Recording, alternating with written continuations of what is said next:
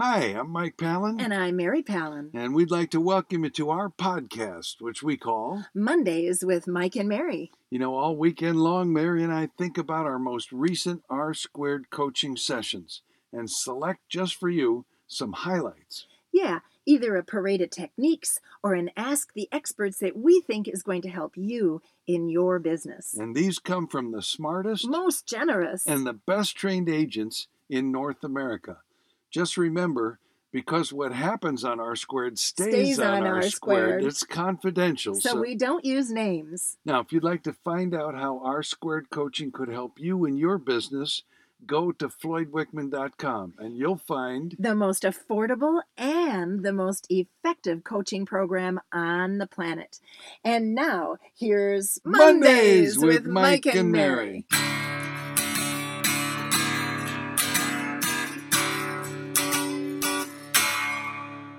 Well, lots of talk this week about the market normalizing, stabilizing.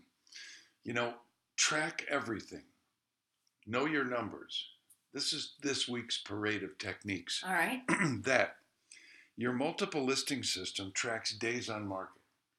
And you could be thinking, oh, it's 9. And the multiple listing system says, yep, it's 9 days. But that's an average. In some markets, and in fact in most markets, the low end is still in demand. But the high end... price range. Yes. High price range. Right. Is the slowing down. Luxury market, is normalizing, slowing down. So keep track of that, but segment your market and know what's going on in that way. The inventory in certain segments is increasing. The number of multiple offers in certain segments is going down.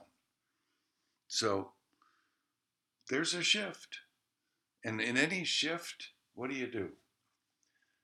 Remember what Floyd taught us. Listings are the name of the game. Yeah.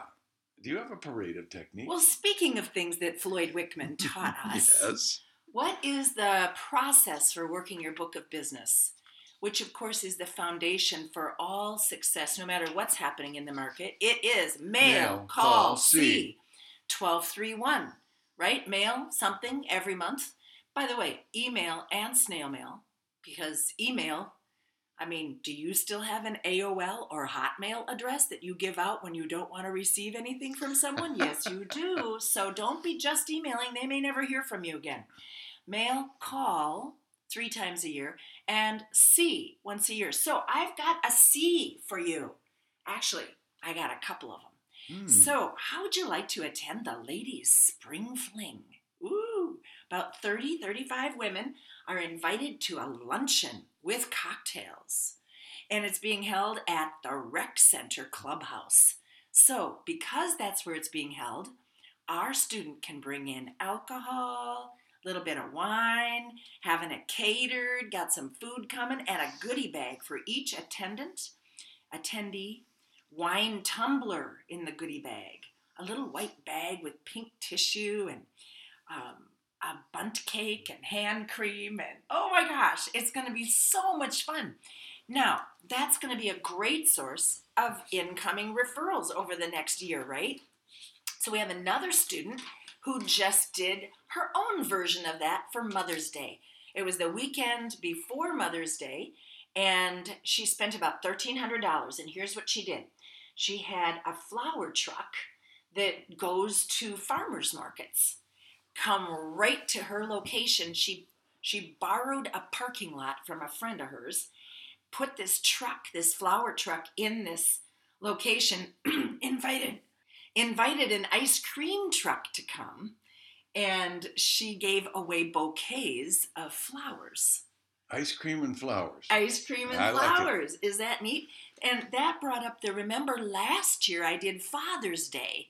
And what she did for Father's Day is she had signs made up and put in the yards of all the fathers, among some other things. So what's your C, S-E-E? What's your plan for this year for your C? And maybe, speaking of segmentation, maybe you segment different parts of your book of business. Past clients, from people that are prospects, from people that are perhaps in your geographic area. What's your C? Sometimes it's better to get them to come to you. Oh, it's easier. Right. A lot less labor intensive. That's right. Faux show. Okay, I had an interesting conundrum. Oh, are we moving to Ask the Experts? We now? are. All right. I hope you don't mind. That's the plan. So in my market, we can list something as coming soon. Oh, yeah. For 7 days. So I did, and I scheduled an open house.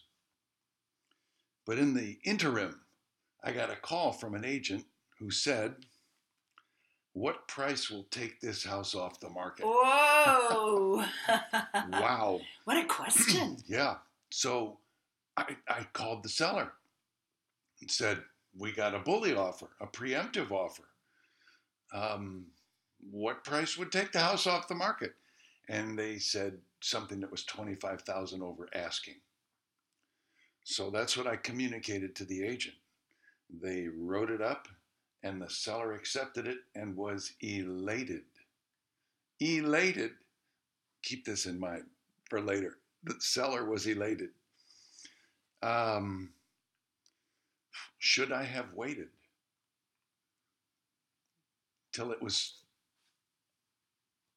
on the market and held the open house? Now we're thinking back about, did we make the right move? Did I do the right thing? Well, here's the advice. Your seller was elated, so stop doubting yourself. Yes, it's a double-edged sword.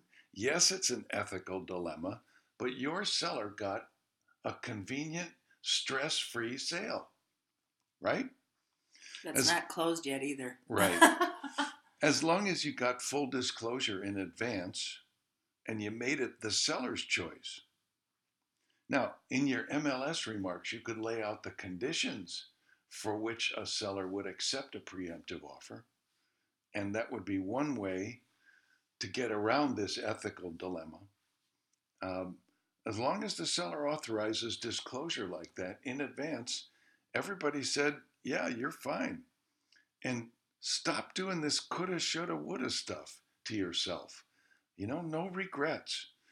And in this state, you're not a seller's agent or buyer's agent, you're a transaction agent. Ah. So I think that's smart. And of course, the most important thing in this whole episode is to leverage what you've learned from this, right? Yeah, like when you're working with a buyer, That's maybe right. that would be a question you would want to put in your little pack of techniques. Yeah, I have heard this over and over. More of my listings are selling without having been on the market. Yeah. More of my buyers, because I'm working smart, I'm doing what Floyd and Mike and Mary taught me to do, are buying stuff that's not on the market at all or yet. So remember that, gang, when you're out there among the English. Listings are the name of the game, and get ink on paper. That's how you put deals together. I'll tell you how you put deals together. You buy a ticket to the Virtual Master Sales Academy, Michael. That's coming up June 14th, y'all. And we're going to have spotlight people who are having a great year by doing certain things that nobody else is doing. And so, I can't wait. It's going to be good. But that's one of them. Sell properties before they hit the market, and we'll show you how. Right. Yeah. All right, I haven't asked the experts. All right, here's the question. Did you just get Southern on us? Honey, I always been Southern. All right. Bless your heart. Well, you know what that means. All right, here's the question. How do I separate myself from deals? That's the way the question was asked. But here's the question behind the question. I can't sleep at night. All I do is work. I'm working all the time. People are calling me at 11 o'clock at night. I'm just worn out. I haven't been on any listing appointments. Did we say listings are the name of that? But people are calling me at 11 o'clock at night. How do you know? Is your phone on? Come on. All right, so here's the story. Canadian buyers came to my state. I did a sit-down CTO with them.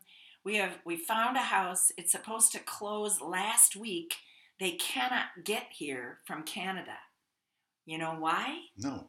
They're not vaccinated. Oh, dear. Now, I couldn't ask that question because there was attorneys involved on both sides, and they said, can't ask that question, invasion of privacy. Wait a minute, my seller's got all this money on the line, and I can't ask if the buyer can come to our country? I don't think you can. I have spent 10 days trying to figure out how to get around, do a workaround, figure out, my God, I'm working 23 out of 24 hours. And the only answer is to have my Canadian buyers go to the American Embassy in Canada and close. They won't accept electronic closings, nothing. There's no flippin' solution. And guess what? The embassy is booked until July. Oh, that's 2 months from now. Oh my gosh. Okay, so we heard some advice like, well, July isn't all that far from now. We heard some advice. Biblically, the race isn't won by the swiftest or the smartest, but the one who perseveres. We heard, stop answering your phone. 11 o'clock at night, why isn't your phone off? Thank you, whoever said that. Frank. What does your outgoing message say? What are the boundaries you have set with the people that you are working with?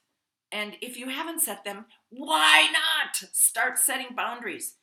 What are your affirmations saying? Because you're coming to this call going, woe is me. Where is your mind control? What are you doing to control your thinking? You need a hard stop. You need to book something for the end of the day that you are going to go do so you stop working. Oh, that's smart. If your whole life is about work, well, make yourself stop. Book yourself a bunch of friends for dinner, and you have to cook. And if you don't start at 4 o'clock, you'll be bringing Jimmy John's, and they'll be mad at you. I mean, So what's your hard stop? Anyway, get a life. Love that. Terrific advice. Isn't it? As always. And I don't know what we would do without R-Squared coaching. I had a student say, I just couldn't live without my group. What do people do if they're not participating in a group? It's group therapy. It's cheaper than therapy. Yeah. And that's what I heard also this week. I come to this call every Friday and I can face another week. Yeah. It's a reboot. Yeah. Yeah. Turn the page. All right. See you there.